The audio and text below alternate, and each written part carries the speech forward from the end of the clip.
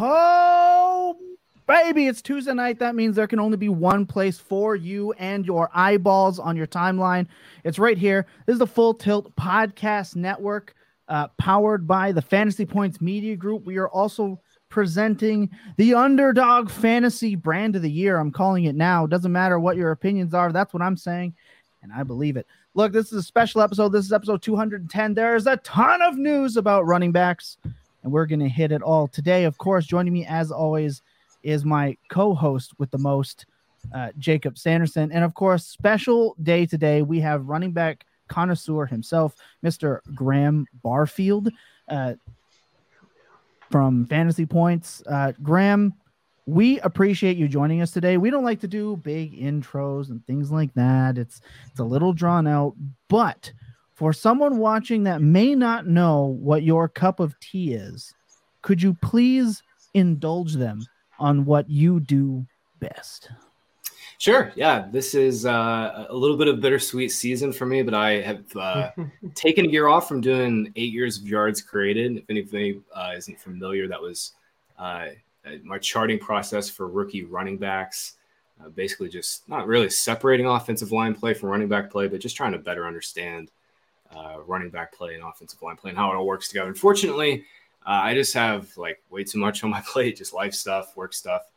Focusing more on fantasy content this year. So no rookie running back talk, but obviously there's been a ton of running back news recently. And I am definitely still a connoisseur. I've definitely still watched top 5 or 6 guys. Got to put the film on, like always. Yeah, I'm familiar with the class. I'm definitely not done my normal 250 to 300 hour deep dive, but fun running back class. Really fun running back class. And this has been an awesome period for free agent running backs. A lot of good movement, a lot of good team fits. Love the David Montgomery fit. So I'm excited to talk to you boys about some backs in the Dynasty landscape. I just recently updated my Dynasty ranks 2 nights ago. And yeah, running back is hard to rank after 20, but it's a fun time. Yeah, I remember have not updated my tiers since post free agency. I'm waiting on just to see if there's a couple other signings or cuts or something that happens this week. But I remember even doing it before, and I'd have these tiers that were 20 guys wide. And then I would look at the next tier. I'm like, is that really that different than the previous one? It's tough, but it's fun. I mean, I think something I tweeted about last night that I think applies especially to best ball and seasonal, but really to Dynasty too.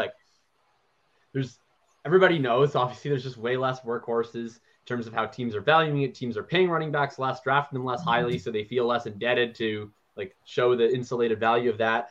And then you also just have, frankly, this is about as talented, I think, as the running back position has been in a very long time. You have this legendary 2017 running back class that are kind of making their last stand, still holding on, a lot of them still in their late primes or at least still viable.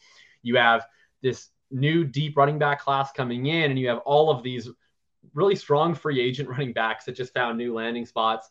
And you have so many teams that are going to be going in some form of committee. And I think trying to figure out not just which running backs you like better, but really looking at team fits of how can I layer in guys who are going to be able to stream and sit in an RB2 chair and have a viable standalone role week to week with other guys who maybe less easy to project their volume, but have that strong contingent upside because of whatever skill sets they bring to the table. Trying to layer in those running back rooms, I think is going to be fun this summer when we're going through teams and trying to almost think of a lot of these running backs that are so hard to rank from an archetype perspective beyond just from a straight preference perspective.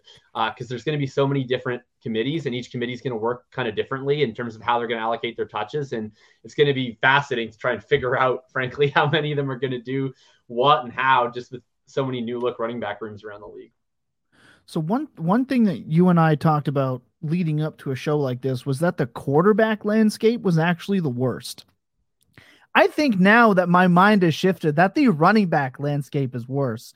I was in the goingfor2.com Discord and somebody asked the question, who's the biggest winner and loser from this offseason? And I put any fantasy manager having hopes that running back that they're holding on to is going to gain value. You lost just for hoping, because all the shifting and we're all still going after, round 5 even. Graham, I'm going to ask you, I don't know how many drafts you've been in on so far, whether it be startup and how much you're checking into. You've been doing fantasy football for quite a while. Have you noticed kind of a shift in the Dynasty community specifically, where people are more willing to buy in on running backs than I've personally seen before? I feel like the first 5 rounds, we're getting 13, 14 running backs going. And before, to me, it was you get like 6. So I'd be interested to hear your take on the landscape shifting back to the top end heavy for running backs. Yeah, I think, this is my 8th or 9th year playing Dynasty, probably 15th, 16th year playing fantasy. And you're right. This is unlike any market I've seen for running backs. I think some of it is scarcity. There's just like, I was just saying at the top, there's like 20 to feel good about. And then it just like kind of just turns into a big, long, flat tier. And you're right. I mean, you're putting guys in tier 4 and 5. It's like, it's not that different. I think that's a big part of it. There's also been a pretty solid influx of young talent. The flip side is like, it has never been easier to draft a good running back group in best ball.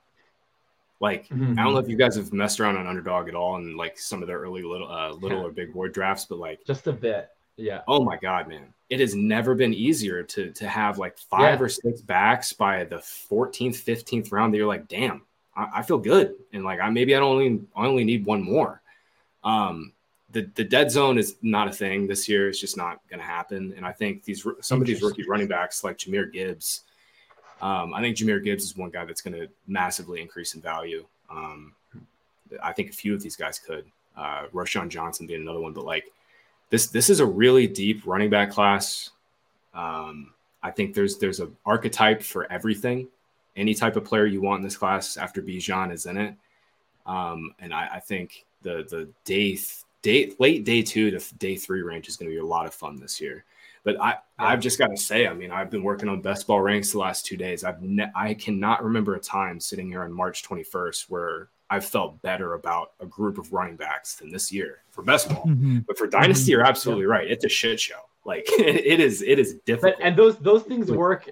Like, I think those things are related, right? It's like, because you're getting all these older guys that are falling more in best ball. And it's like, you want all those guys in Dynasty, you don't feel great. You get all these running backs. Like, how many, we had a really, really good, like, crop of, normally there's like one guy, it feels like, that's like the late round hit running back that we're like, is he going to get replaced in the draft? Is he going to get replaced in free agency? Like, it's usually like one dude or maybe 2. This year, it feels like there's like a half dozen of them.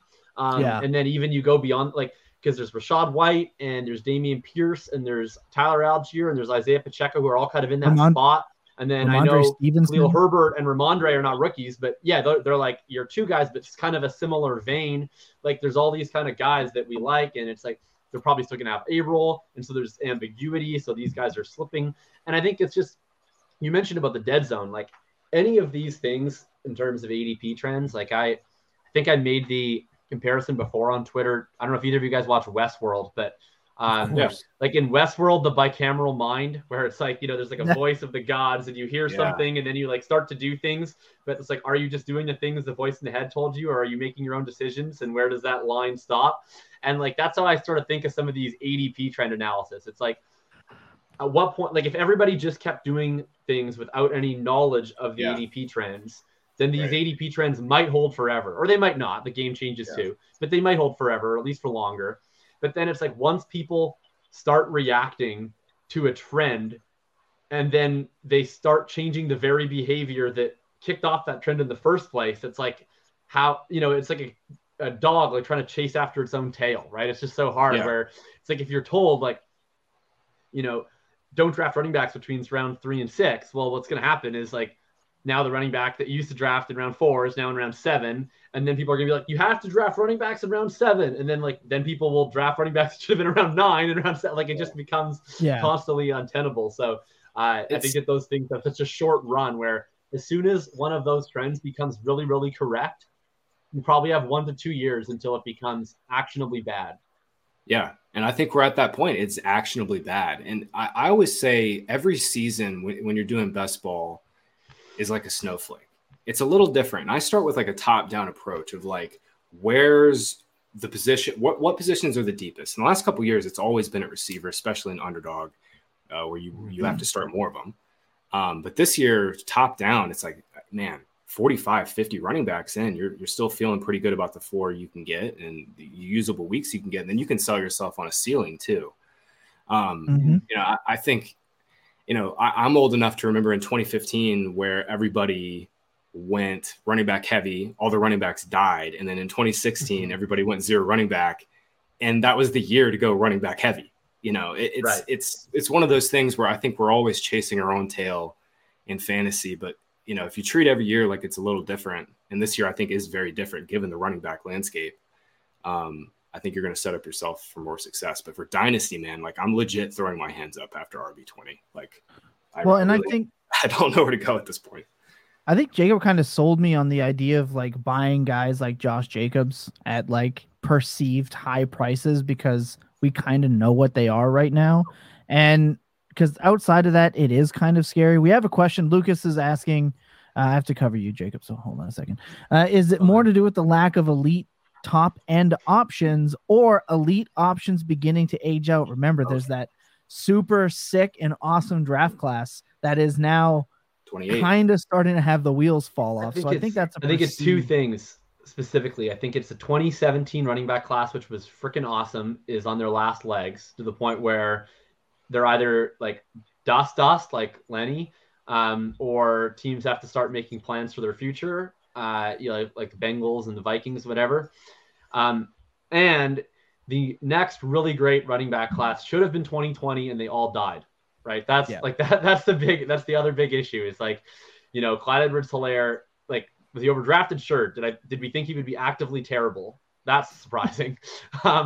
Like DeAndre Swift has not really been like, he's a useful player, but he's not been whatever his ceiling case was. Dobbins has battled injuries. Akers has battled injuries. Gibson has been okay, kind of sidelined. Like, the only guy from that class that at one point in time looked like it might have 6-7 dudes is like Taylor. And then we have other guys that might be, certainly parts of backfields, but not that is the backfield, or at least it's the question. So I think that those two factors has just meant that we have like a ton of solid backs, but not necessarily a ton of this is my backfield. This is my 80% opportunity share, fetch me a Gatorade. Yeah, absolutely. We have one Scamper says that Costner was great in Waterworld. Kev, hopefully the 3-year cycle of an elite class will happen here in 2023. We definitely need it. We definitely need an influx of that. And again, we just need them all to not die. They're taking care of the death in their third year in college instead. That's the difference. Yeah, right? The 2020 backs waited until like year 2 in the NFL to die, whereas Evans and Tank and Tucker were like, we'll speed this up. We'll just bomb the pre-draft process instead. We'll go in round 5. Man, Sean Tucker's that's a whole kind of different. Shout out, you were one of my big hopefuls there, Sean, and now we'll see you in the 6th round, buddy. We're gonna take a quick second. When we come back, we're gonna start getting into some of these backfields that got affected by free agency. Some Swift and Montgomery, some Herbert and Foreman, a little bit of Miles Sanders and Damian Harris. You never know what we're quite going to throw at you, but we are going to take a quick second. Jacob, this is an 8-second break. So sit tight, everyone, and we'll be right back.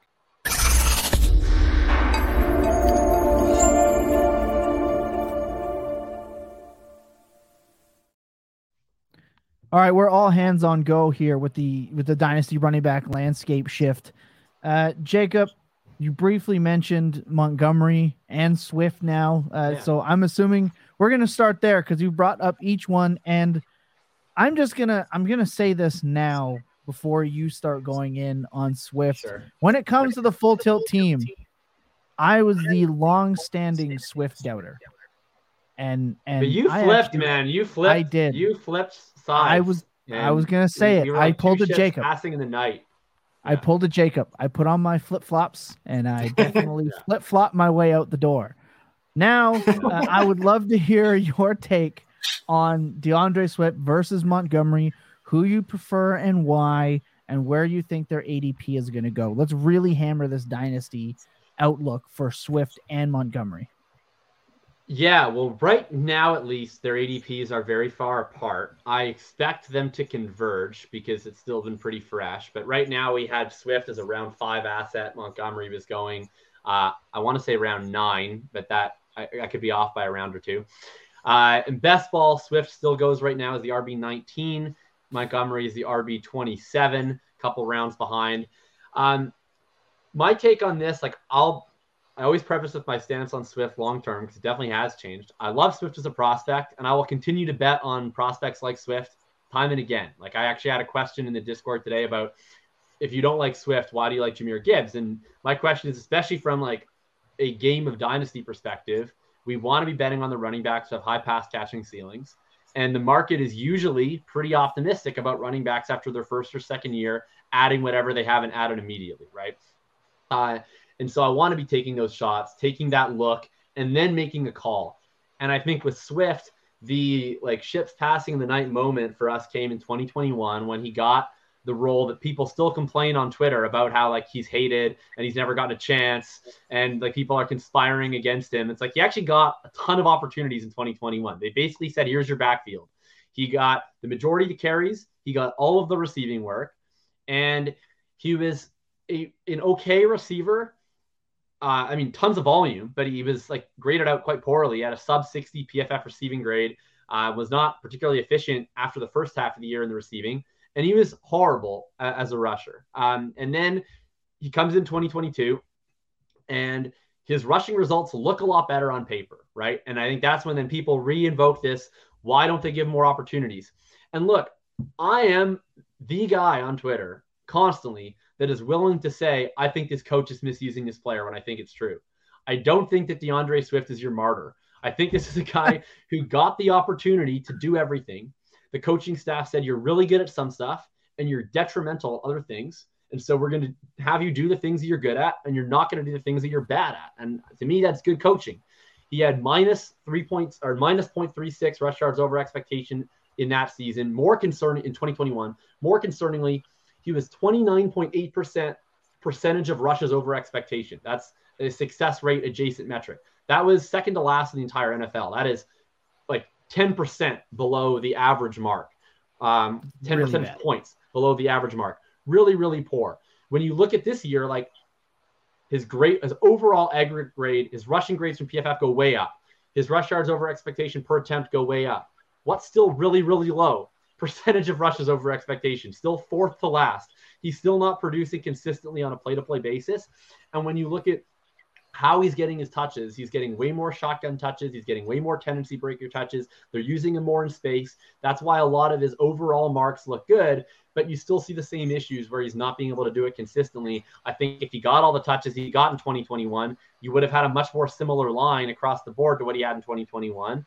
And so what do? They get old, reliable David Montgomery, who has been more or less the same guy every year. He's going to provide roughly league average play in every aspect of the game. And like, I don't want to use that to knock him.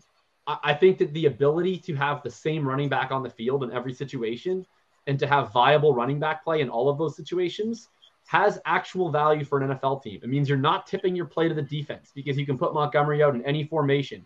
It means that whatever your blocking is able to do, whatever your scheme is able to do, it's going to be executed. You know, is he going to be adding a ton? Is he going to be breaking off 80-yard touchdowns? Probably not.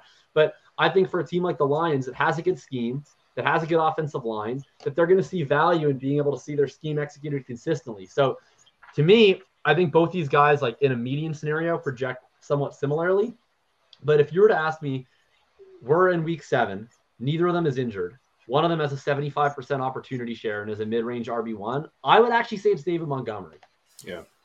That's interesting, especially for how much crap we've been giving Montgomery over the last couple of years. But he seems to always win you leagues down the stretch, at least up until last year. Pretty interesting. So, Graham, I present the question to you. And guys in the chat, we will get to your questions. I don't want to cover up Jacob's face while he's talking. So I'm not ignoring you. I see your comments. I'm going to post them. Very hard to, do the clippy stuff that I need to do afterwards. Okay. So I see you. I love you. Keep it up. We'll get to it. Graham, I just want to ask, between David Montgomery, I look at him getting a 3-year contract that looks like a legitimate 3-year contract. Swift being on the last of his. Is it pretty much he's done now? He's written in stone? Like, are we looking at a potential expensive James White moving forward? I won't say he's done. I won't go that far. I will say I think it's pretty clear we know where this Lions staff stands on DeAndre Swift, right? I mean, I think not only did Jacob lay it all out, like you watch DeAndre Swift on a play-to-play basis, his vision has gotten worse. Like, I loved Swift as a prospect coming out. I thought he was right there at the top of that class.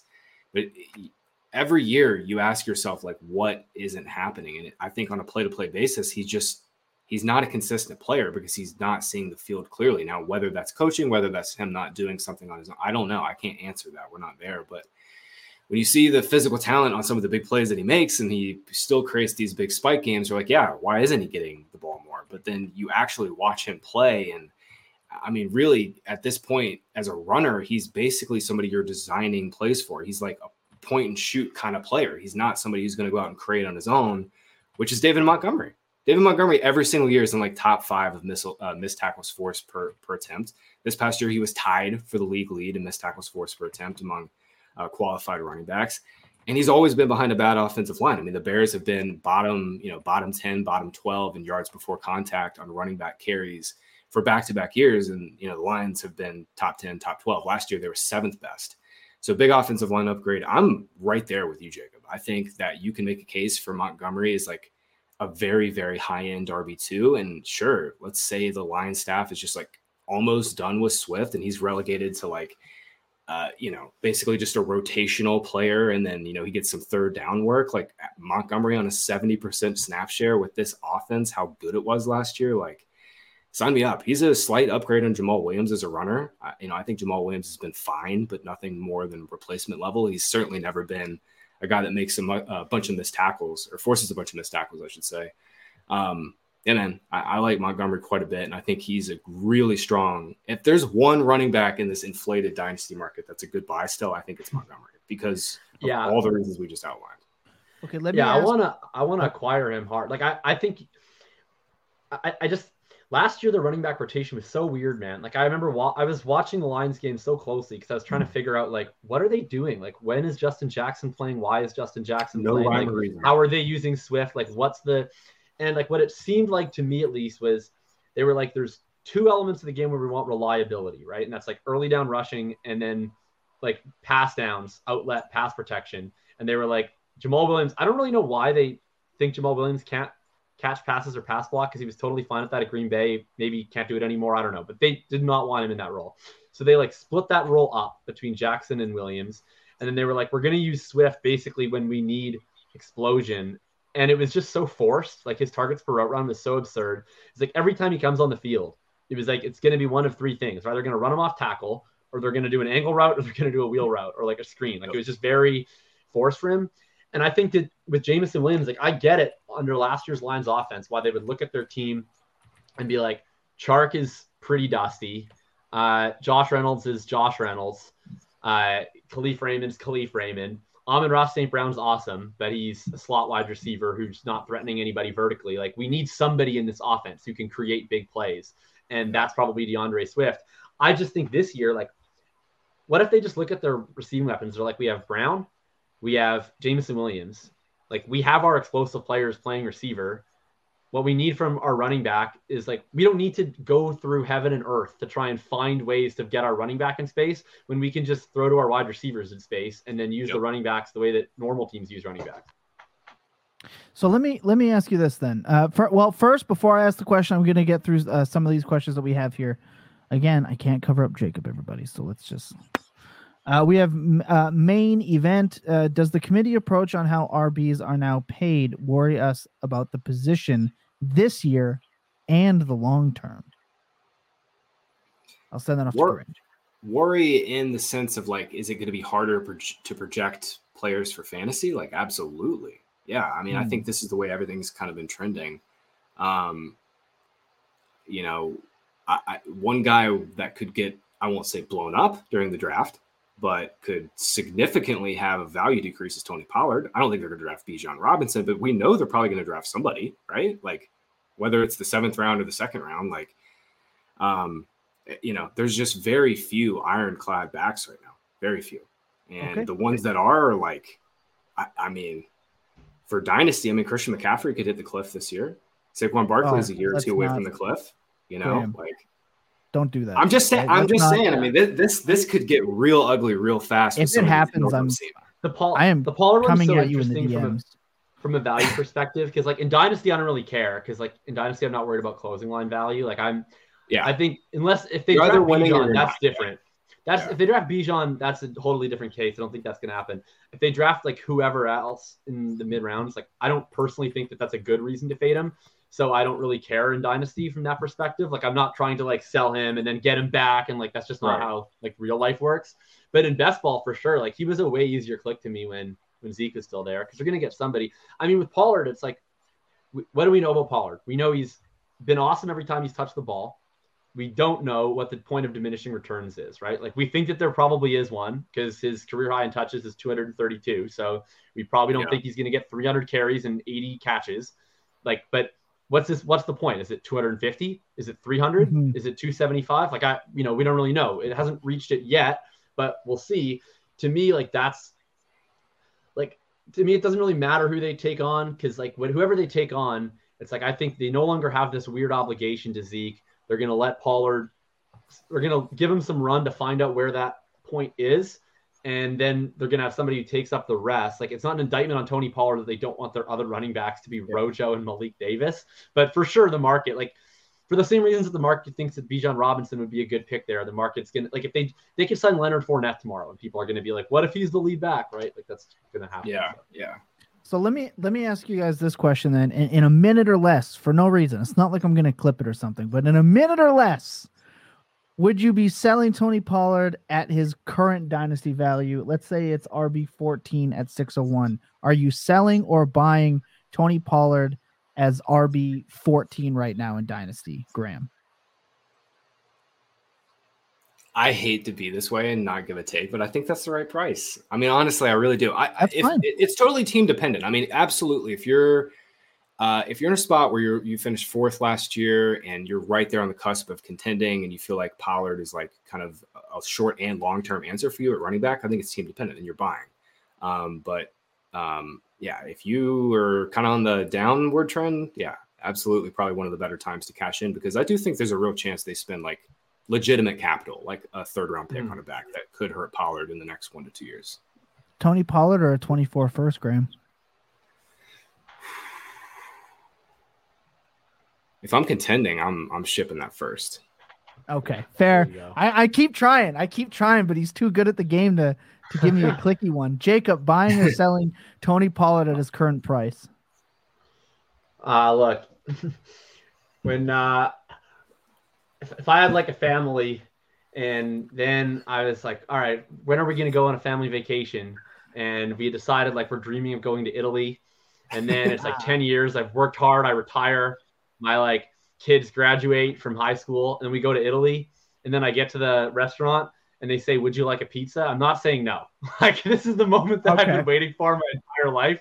Obviously I'm buying Tony Pollard. But I think that his price is fair. Right? Like, and that's really all I'm looking for. Like if I thought Tony Pollard's price was like egregiously hot, then that would cause me a state of emotional disarray. But for as long as I can rationally defend Tony Pollard's price, I will be buying Tony Pollard. And I think it's entirely rationally defensible. Okay, that's fair. That's as good as I'm going to get. I'll edit it the way I want it to. Don't worry. We have a couple of statements here. Kevin is saying fantasy players do not understand object performance. It's like obviously the Cowboys and all the teams that added in free agency, we are adding more to their RB room, 100%. Toronto Dave, don't know the inflection point unless you push it. Am I right? I think we get that. And Fly Bladder says, I'm higher on Najee than most due to the scarcity of backs that get high-end market share and the team's love for him. He also states that the 24 first all day, buy the RB back in September, but picks don't get hurt or lose their job in July. So interesting. I mean, your rates go up in September, so that's also something to note about running backs. So that was a little bonus NFC action with Tony Pollard. Sit tight. We're going to come back. And when we do come back, it's Herbert versus Foreman. Obviously, we know on this program, and listeners know my love for Mr. Foreman. Love that he got a job. Might not get to keep it. We'll find out in a minute. Sit tight.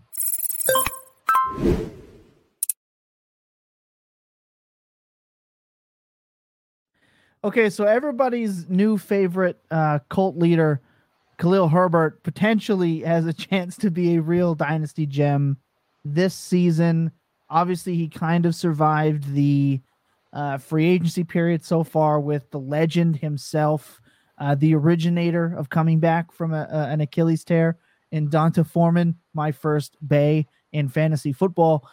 Obviously, I don't think Foreman really does too much damage to Herbert, but the draft might.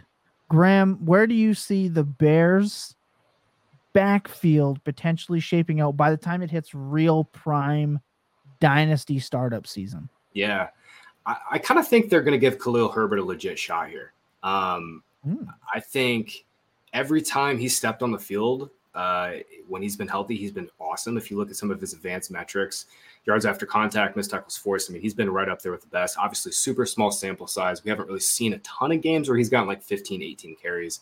But I think there's enough there to say, okay, you make him the 1A, you make Foreman the 1B. They're both kind of similar styled runners, just north-south guys. You run zone option with them with Fields, and you've got a pretty good backfield. I think the one thing the Bears have to do is figure out this offensive line, and they have just given themselves a gold mine, so to speak, with their awesome trade. Not only to get DJ Moore, I mean, the capital they got back for the first pick was awesome. I think they're going to hopefully use their early capital they've gotten, even after the Moronic Claypool trade. Hopefully they'll use that on offensive line and not on running backs, because I think Herbert and Foreman are fine. I think that's a fine duo. You probably draft one more guy, maybe late, and go into it. But I think Herbert is one guy in both best ball and ADP right now that like you could easily sell yourself on his ADP doubling by the time it gets to September. Love that. Like all nerd. Oh, I was just gonna say this is like the all nerd backfield, right? Like yes. This is the perfect nerd backfield, both in terms of that they're investing $3.9 million in it, and that they're getting all the fancy metrics, all the charts, just a bunch of green cells on your spreadsheet. You see from last year, Khalil Herbert, first in rush yards over expectation per attempt, fourth in rush yards over expectation percentage. Foreman was sixth and second, respectively. If you look at yards after contact per attempt, according to PFF, among those with qualifying number of carries, only 8 running backs over the last 2 years over 3 yards per contact per attempt both years. Ramondre, Pollard, Derrick Henry, Chubb, Aaron Jones, Jonathan Taylor, and both the Bears running backs. So you're talking about 2 guys who are just generating a ton of value on their carries. And the only knocks on them are basically 2 things. One, we don't have proof that either of these guys can keep up that level of play over a full-on workhorse 300 carry season. That's fine. That's why they have both of them. And then 2, neither of these guys are giving you a whole lot in the passing game. And that's mostly fine because A, they're not really paying for it. B, they're probably not going to throw to running backs that much. They don't throw that much. And Justin Fields is probably not very interested in checking it down to running backs when he's arguably the greatest rushing quarterback of all time.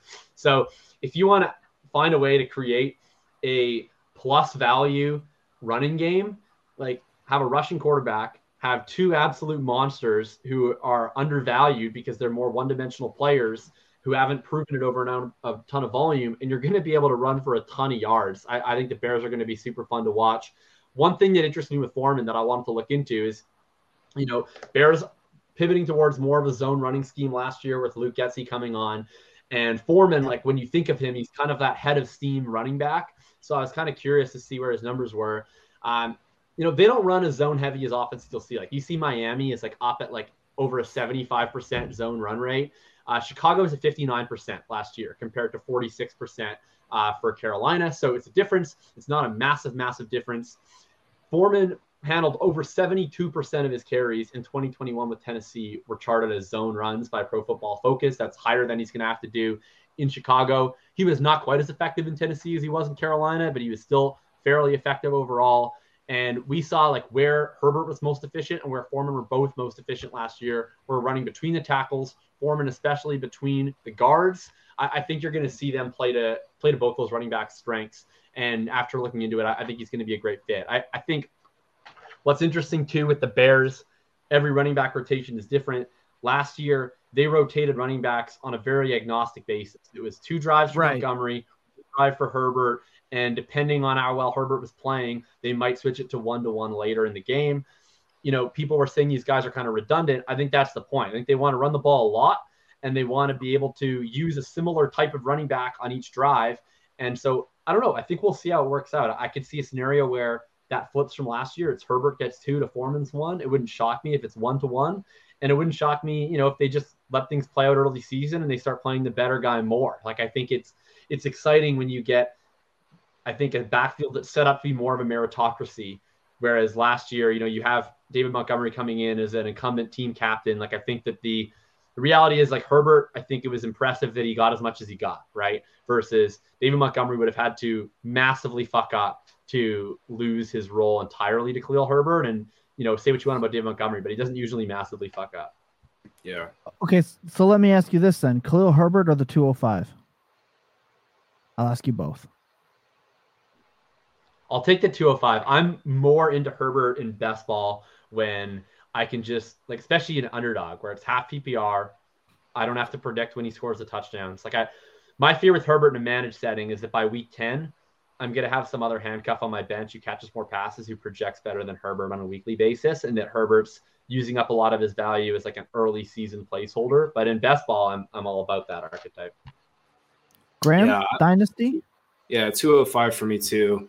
And he's right in there in that group. I mean, I'm going to be aggressive on him in best ball this year. You know, I think there's certainly a risk where he's, like you're saying, he ends up being the 1B some weeks, but I think if we're just going to give percentage chances on who ends up leading this backfield, you know, who has a higher probability of having 210 carries in this backfield this year, I'd probably say it's Herbert. His efficiency numbers, you look at their zone running stuff last year. I mean, he was averaging nearly 2 yards per carry more than David Montgomery on their zone looks. I think Herbert is kind of like, I think he's still super underrated. There's definitely some NFL draft risk with him for sure. Absolutely. But I kind of think they go into this year with this cheap backfield. So fantastic. Let me ask you this then, because there are 2 running backs being drafted immediately after Khalil Herbert, and it is David Montgomery right now, which we all agree that's going to change, and then James Conner. So then would you rather James Conner or Khalil Herbert? With what you know right now. Yeah. Khalil Herbert or James Conner? I've got Herbert over Conner. I think the Cardinals, not only is like Conner on the edge of his, you know, aged trajectory, like the Cardinals absolutely are drafting somebody. Like they cannot go into this year with Keontae Ingram and Corey Clement. Like that's a joke. They absolutely have to draft somebody. And I think they're kind of one of those dumb organizations, like you were saying. They're a dark horse for Bijan, but they're absolutely one of these dumb organizations that does draft Jahmyr Gibbs in the second on day 2. You know, like sure, yeah, I can totally see it. Absolutely right. I just figured and then they would be so dumb that they would draft Jahmyr Gibbs in round 2 and then probably still play James Conner like 70%. Oh yeah, not only play James Conner over him, but never throw to Gibbs because Kyler doesn't really check down that much either. So ball running quarterbacks in there. Well, I mean, he checks down to James. He checks Conner down more than most. He checks down a lot more than like Hurts and Fields and Lamar. Yeah, like Chase Edmonds and James Conner, when they had that season, like at first Conner didn't get any, but Chase Evans had pretty good pass, and then when Conner was like the full blown workhorse, he was just absorbing dump offs. But I think that's more Kingsbury running like 5 plays, and they're all like slanted hooks. Yeah, that's the other thing. The receivers are never McCoy would get in there. Yeah, right. Love that. Okay, we're going to McCoy would get in there. The running backs would average 17 targets a game, so I think that is a lot of Kingsbury for sure. That's a fair point. I agree with Herbert over Conner. Conner is just at such steep risk of getting vaporized at any moment. Like he's just not like the only reason why Conner's been great is because he's had these stretches where he has like 80+% opportunity shares. I don't think he's deserving of those opportunity shares. He just continues to get them. Like if it looks like in August he's going to keep getting them, I will debase myself and draft more James Conner, but I don't know if March is the time. Sure. Okay. I just figured I'd ask because they are going like they're going back to back. So sorry, I know I keep stopping and then starting, but like James Conner has never been expensive to acquire, even when he is getting those opportunity shares, because everybody feels like the Grim Reaper is the first face he sees when he wakes in the morning. So I don't think that you ever have to worry about Conner's price rising dramatically. Like I think if you want to sit and wait and then just buy James Conner when you feel more secure, like he's usually pretty acquirable. Yeah, fantastic. We got a couple. Toronto Dave is calling him the Foreman Grill. We love that. Kevin asks, where do the Bears fit on the Bills-Eagle spectrum? Is the answer to which Bears RB none? I think it's whatever's cheaper. And it said maybe the Ravens should be at the end of that spectrum, perhaps. And then he also states, isn't it the same dumb move the Chiefs and Bills have made in recent years? And yeah, it's both. Both of those moves has turned out to be really bad with the James Cook and Clyde Edwards-Helaire drafting. We're going to take a quick break once again. And when we come back, we got some kind of cool stuff to talk about in terms of giveaways. So sit tight.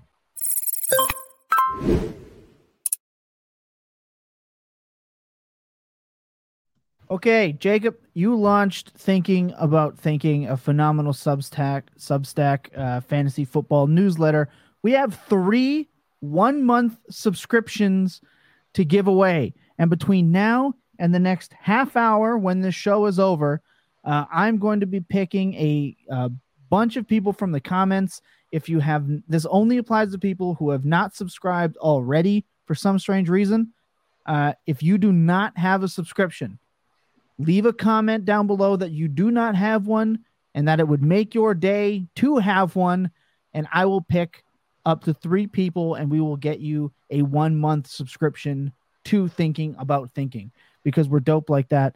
And Jacob's more than worth it. Also, if you've noticed on my hand, there's a championship ring. Now, you see, you get these when you do really cool things like winning a home league championship, something Jacob doesn't know about, but I do. In 2019, I took home that bad boy. Jacob has been chasing ever since because he's always the bridesmaid and never the bride.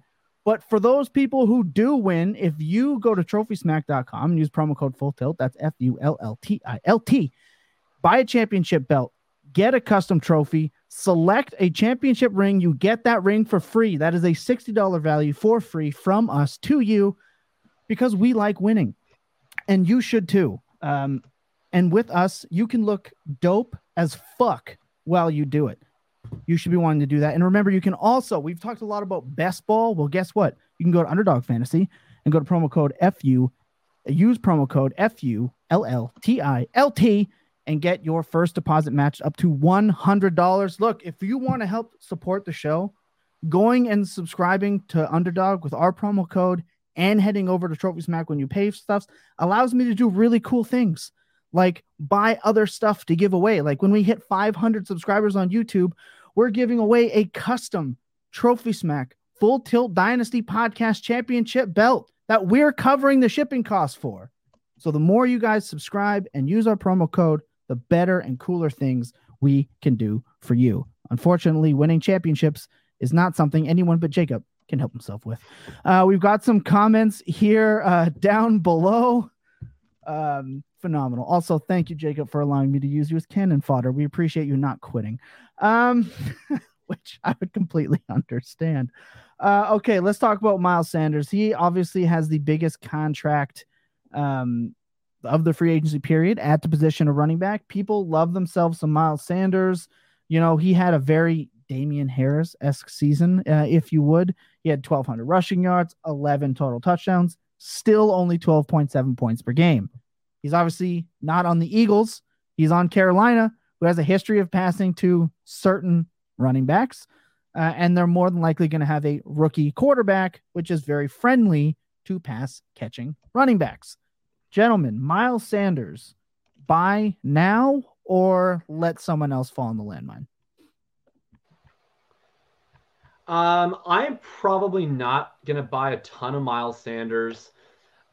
I'm more open to this guy in best ball. I guess my issue with, like, from a dynasty running back standpoint, I don't love spending on the guys who I think if everything goes well, they're probably still an RB2, just because you can amass a bench of so many different guys who have that contingent upside where, like, most of the time in my dynasty leagues by week 8 through week 12, like, there's been enough craziness at the running back position that either through trade or through injury or through whatever, like I have guys on my team that cost me almost nothing that I'm able to start weekly that are able to fill that RB2 slot at an opportunity cost of basically nothing.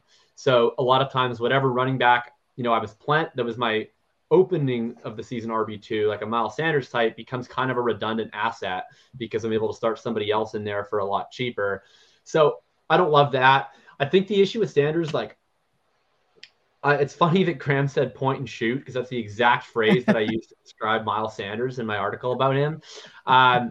Where he, like, what he does really well is he has, a lot of burst. And I think when you look at how he operated in the Eagles running scheme, where he's constantly working out a zone read, he doesn't have to read a ton of the defense. Hurts is frankly the one doing most of the defensive reading, and he's just firing through gaps that are created by very capable offensive linemen. He's able to execute that very well.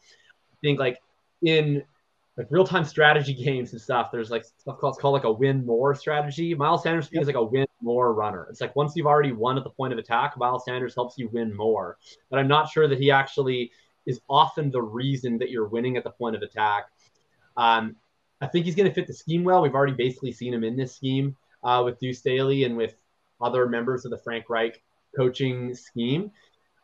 I just think we've seen Miles Sanders as a pass catcher, and we wish that we didn't. And I'm not sure that Miles Sanders is like reliable enough to ever be a constant goal line threat, right? So I think it is the real life take too. But I get giving David Montgomery $6 million because it's like now I don't actually have to have anybody else to do anything at my running back position. I don't super love giving Miles Sanders $6.25 million, even though I kind of like parts of Miles Sanders' game, just because I think you still have holes in your backfield with him. So, and I don't know that like Chuba Hubbard has the same issues Miles Sanders has. So I don't really know if he has anything, but I still think that they can use a more reliable short yardage guy, and they really need a pass catcher because Miles Sanders was dead last in yards per route run this year as a pass catcher, and he struggled with drops a lot. Yeah. I really hope Eric Gray finds his way onto Carolina. I mean, if I have hope for Eric Gray, it's going to be in Carolina, where he has an opportunity to see the field. Graham, where do you sit Slime Sanders in your dynasty ranks? You said you've been updating some ranks. Where is he sitting right now? Yeah, I bumped him up, but not too much. And I think at this point, looking at some recent trades and leagues that I'm in, I think he's a good sell. A lot of the reasons why Jacob outlined, he's never going to be a big pass catcher.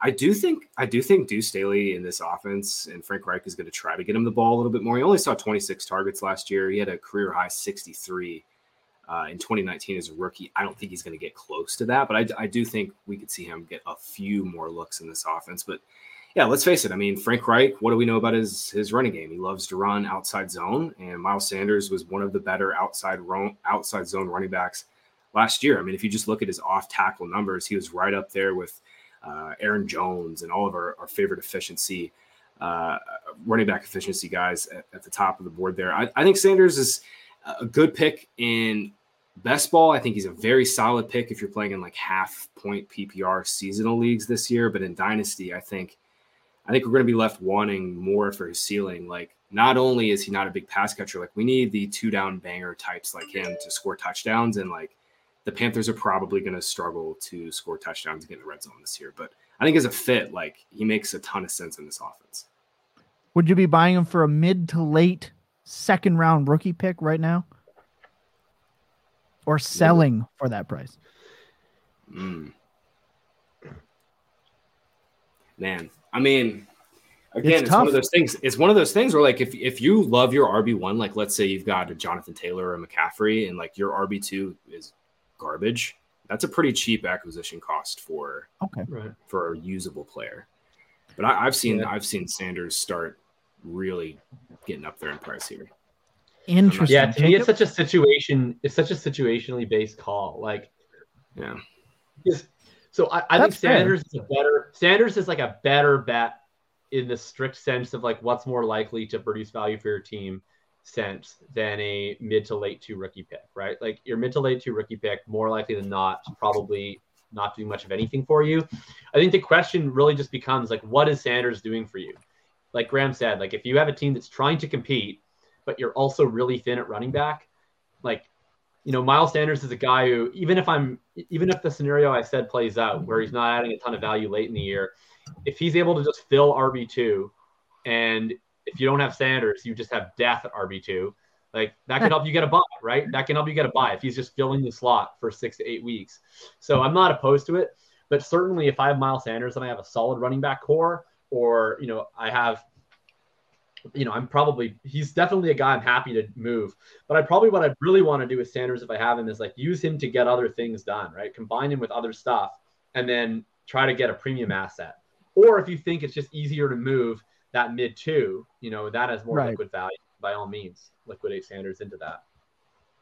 Nope. I think those are great questions. I gotta, the most common questions I find in Dynasty when it comes to trades, it's always, what's the price you would pay for this middling RB2? What's the price for this middling RB2? One of the running backs I'm most excited to talk about before we're done with the running backs, we have 2 more that I really want to hit on before we have to get Jacob to his smart person class. We're going to talk about coming right up. We're going to take another quick break. I know, but it helps me. So help me help you. We'll be right back in a minute.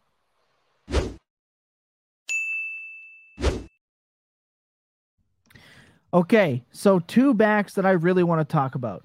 Jamal Williams in New Orleans is big to me. And why it is big to me, Jacob, all last year, and really for the last 2 years, we've been saying every running back not named Alvin Kamara that starts in that backfield is an RB1. Kamara, not looking great on those TMZ tapes. Absolutely curb stomping a poor soul in a hallway. So we don't know what's going to happen. Obviously, last year they rolled out, Tony Jones for like a hot week. He was popular. Then they let Latavius Murray go for some strange reason. Now they have a legitimate 3-down back. Regardless of what you think of him, he can catch passes, he can pass block, and he can run between the tackles. What is this? Graham, I'll start with you. What is the actual upside, legitimate upside, that you think Jamal Williams holds for you right now? And I will say it before, what are you willing to acquire him for? Because to me, he is like number 1 priority bench asset for me.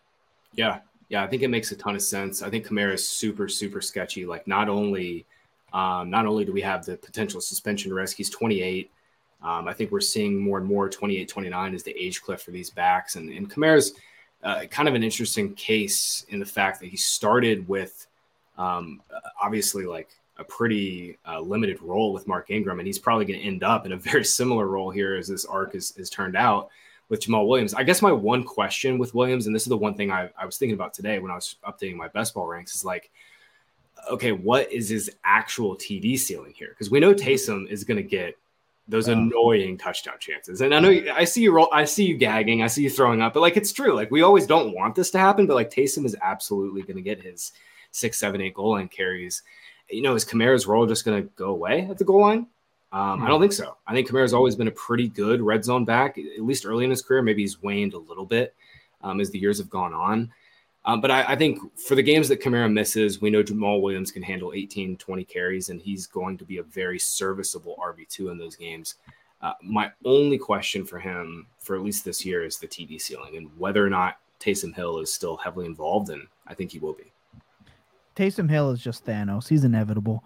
Jacob, so let's say Kamara is actually gone for the season.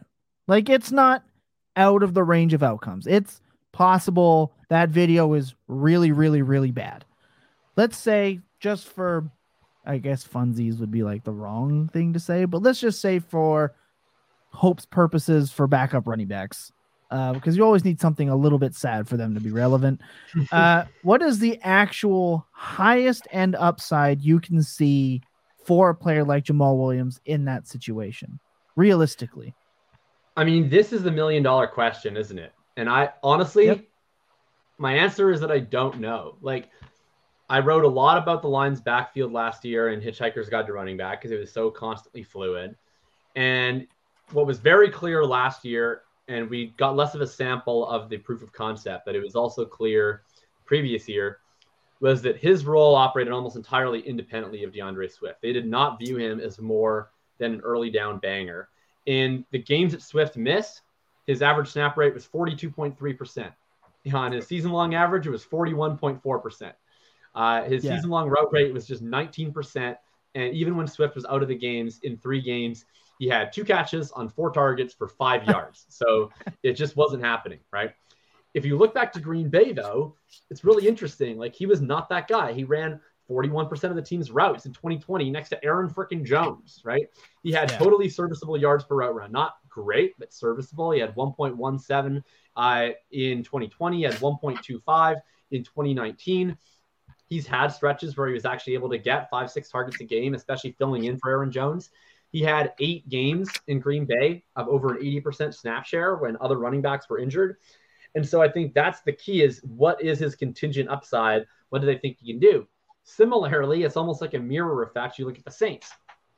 For all that time that Jamal Williams was a contingent upside king in Green Bay, the RB2 position in New Orleans was a gold mine, right? That was like the era where if Alvin Kamara went out, Latavius Murray just was Alvin Kamara and was also Latavius Murray. It was even better than Alvin Kamara himself. He was getting all of the touches, all the touchdowns, all the catches.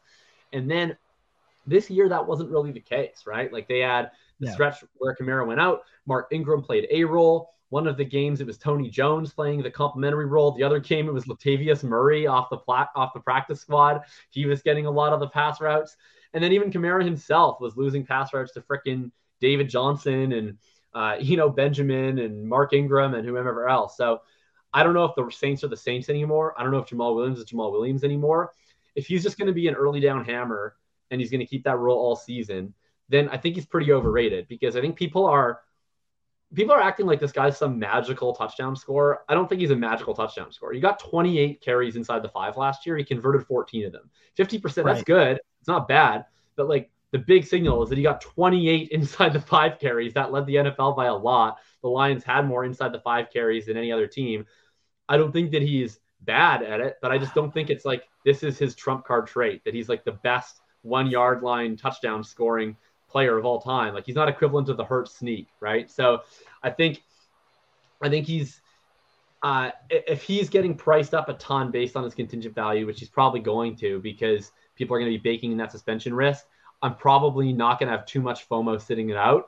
But I think if people look at what he did with the Lions and they're underrating the possibility that he's used more in a full-on handcuff role that he had with Green Bay, then I'm interested. So I think it's one you want to watch and see what the Saints do in the draft. Like, are they going to add a capable pass catcher at any point in time or not? Like, is it just going to be Kamara, Jamal Williams, and like Eno Benjamin on the roster? I don't know. Right. I think it's interesting. And also, I'm looking at the Bulletproof, which if you're not in the Bulletproof Discord, you need to be. But I'm looking at that ADP, and guys, we're letting Ryan Tannehill go 1 pick before Jamal Williams at this point in Superflex. Can we correct that? You're all insane. You're absolutely clinically insane for that. If you're not trading Jamal Williams for Ryan Tannehill in Superflex leagues, what is wrong with you? Sidebar. All right, last player before we get out of here. We referenced Miles Sanders having a Damian Harris-esque season. Let's talk about Damian Harris potentially having a Devin Singletary-esque season in Buffalo. Buffalo absolutely hates their running backs. They treat their running backs like absolute dog water. They do not like them. They're constantly trying to replace each one with someone new all the time. But they get Damian Harris, who has been a very good running back 2 out of the last 3 years when he's been able to qualify. So I would like to hear your take here, Graham. What do you think? Is there an 800-yard, 11-touchdown season potential for Damian Harris, or is Josh Allen just going to say no way? Yeah, for Dame to get to 11 touchdowns, Josh Allen would have to basically stop being Josh Allen near the goal line, which is a gigantic cheat code. Bills backs have been like just an absolute treasure of fool's gold. For a couple of years, I bought into James Cook last year a little bit. The receiving role never really panned out because Josh Allen just scrambles after his second or third read. Look, I think Damian Harris makes a lot of sense in this offense and what he gives them. But once again, it comes back to, will the Bills actually commit to having a decent ground game? Will they actually commit to a little bit of a scheme change? Because to me, when I watch Bills games, they don't really run for a rhyme or reason. They just run as like a changeup. Will they actually commit to it? And I think that's a legitimate question at this point. All of that being said, I mean, for Dame Harris in fantasy, the only thing we really care about is whether or not he's going to be allowed to score touchdowns. And I think we have to really consider the fact that like maybe he's capped at 6, 7, 8 touchdown upside with Josh Allen there. Interesting. Jacob? I mean, I could see him getting more touchdowns. I don't think that I don't know. I get the feeling that every year they're like kind of 1 foot in, 1 foot out with the Josh Allen rushing stuff, where it's like they want him to run the ball less, but then they don't actually do anything to help them have him run the ball less. And like now they kind of did. So maybe they use Harris more at the goal line at least. One thing we've seen with the Bills for sure is that they actually do really calibrate their running back usage and their running game usage in general to like whether they care about the game. Like it's like you see, you can almost predict, especially during like the Singletary Zach Moss era, where they felt Singletary was clearly their best back, but they didn't think he could handle a ton of work because he's a tiny little boy.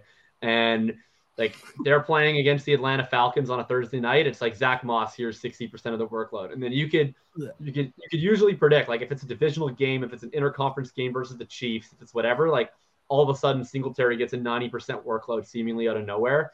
And, we saw them, I think, value Cook a little bit more independently, but I could see them, we see it with Josh Allen, right? In the important games, he runs more. Sometimes they try to preserve him a little more. I could see Harris racking up a lot of fourth quarter punch-ins in games that they're up by 2 touchdowns. I don't know. I like Damian Harris. I like him as a football player. I think he's the best running back that they've had on their team in the Josh Allen era, especially as a runner. I don't think this backfield's that hard to figure out from who's going to do what, right? It's like there's clearly things James Cook's better at. There's clearly things Damian Harris is better at. Common refrain, but I'm probably more interested in best ball, where, like, I don't know what's right. Like, neither of these guys to me have a ton of contingent upside in the sense that I don't think under any circumstances James Cook is going to come out and handle 250 carries. Like, I would be just so unlikely to me. Like, I think they will just find a guy. If Damian Harris gets hurt, like they'll just sign some dude off of waivers and he'll get some level of carries. Right. Similarly, they have Naeem Hines now too, so it's just like they could use him, right? They could use whatever. Similarly, like we've actually seen Devin Singletary have a full-blown workhorse role in this offense, and it's like kind of has upside, but it's not that great. And Damian Harris doesn't really catch any passes, so I can't see a scenario where even if James Cook goes down, that Damian Harris is going to get all of the passing down work, or if he does, then they just won't throw to running backs very much. So I don't think there's much contingent upside here. I think that there's a nice guaranteed role for each of these backs that's appealing in best ball. But for Dynasty, I don't know. I like it if you got Harris. If you bought Harris super cheap in the offseason and you don't have an obviously better option, and now you get to stick him in as your RB2 to start the year and hope that he gets a touchdown every second week, there's worse things you could do. I love that approach. I mean, there's a lot of opportunity to leverage some of these signings right now to get some decent return. And you can see that if you're just going and doing what you should be doing, which is checking in on ADP during the free agency period. You should be doing that and trying to make those flips. We're at about time, so we can get Jacob out of here. Graham, if you could, final thoughts on the topics, the episode, or just whatever you would like and whatever you are doing, just final thoughts from today for our loyal listeners that are still here, which, by the way, we love you all for. Yeah, really enjoyed the time. We've got to run it back at some point in this summer. Maybe we'll bring you guys back on one of Scott and I'll bring you guys back on a show this summer. I think right now this is, one of the better times. Look, I don't really draft a lot of best ball teams before the NFL draft. I got to say, this is probably one of the better opportunities just because the running backs are just wide open. Some of these early teams are going to look like super teams, and you're going to have to luck box obviously into a couple of these late round running backs. I think that would be my big takeaway from this show today. But yeah, right now, just working on best ball rankings. We're getting our draft content up and out.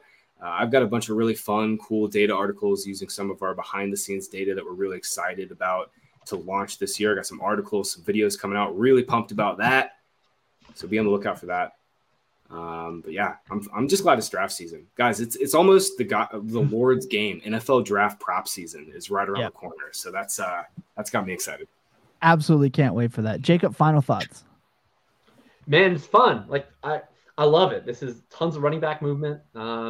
Tons of fun stuff to talk about. I'm excited for the draft. I'm excited to grind more tape as we get into the draft. Try to come up with some more comps and stuff. This is a really, really fun time to do any format. I have not gotten nearly enough into the best ball street. So maybe talking about it and hearing Graham pump it up has inspired me. So maybe I'll start doing some best ball drafts more this week. We love that. Jacob, can you answer this question real quick for Kevin? When you say more interested in best ball, is that made on the assumption of equivalent cost? What is the example of a player archetype that you value less than best ball? Really quick. Yeah, it really comes down to the standalone value versus the contingent upside. So I think you want a balance of both in any running back room, but in managed formats, I'm more focused on your contingent upside because I just need any one of the running backs on my bench to hit that at a given time, right? Either they wind up usurping their backfield, they get a lucky injury, whatever, and I just have to pick the one and start them. In best ball, it matters a lot more what the floor is, even if the floor is 8 points, right? In managed, if your floor is 8 points, it doesn't really matter because you probably have somebody who's better for that. But that stable role, those if you think the pass catching satellite backs, the early down only backs, those are the types of guys to me that are better in best ball, even if you're never particularly jazzed to start them in a managed league, because they're going to be able to provide those usable weeks all year long when your other guys just aren't getting it done or half your running backs are injured. I love when I ask you for a quick response and you give like a full breakdown. I thought that was pretty quick. That is I was just gonna say that is your quick reply. Look, my final thoughts are always the same. This time of the year is so much fun to jump into your leagues, whether they've been active previously or they're just getting fired up now, to check in on leagues that maybe you haven't checked in on in a while, to see some nice surprises or really start looking at some moves that maybe you should have made a few weeks ago to get in the game. But look, we appreciate absolutely every single one of you here. We're climbing to that 500, and we would love to see you all there. When we get there, we can do the giveaways, all that. Of course, you can check me out tomorrow on Fantasy Points' new show. That's Fantasy Points Best Ball Breakdown with myself, Scott Barrett, Chris Wecht, bringing something a little bit different to the Fantasy Points YouTube channel. We love that. Also, I want to remind everyone, please check in on your loved ones. You never know that they might need it. Remember that clear eyes and full hearts can never lose in your best days. Well, goddamn, they're always been tilting. Good night, everybody. Great time.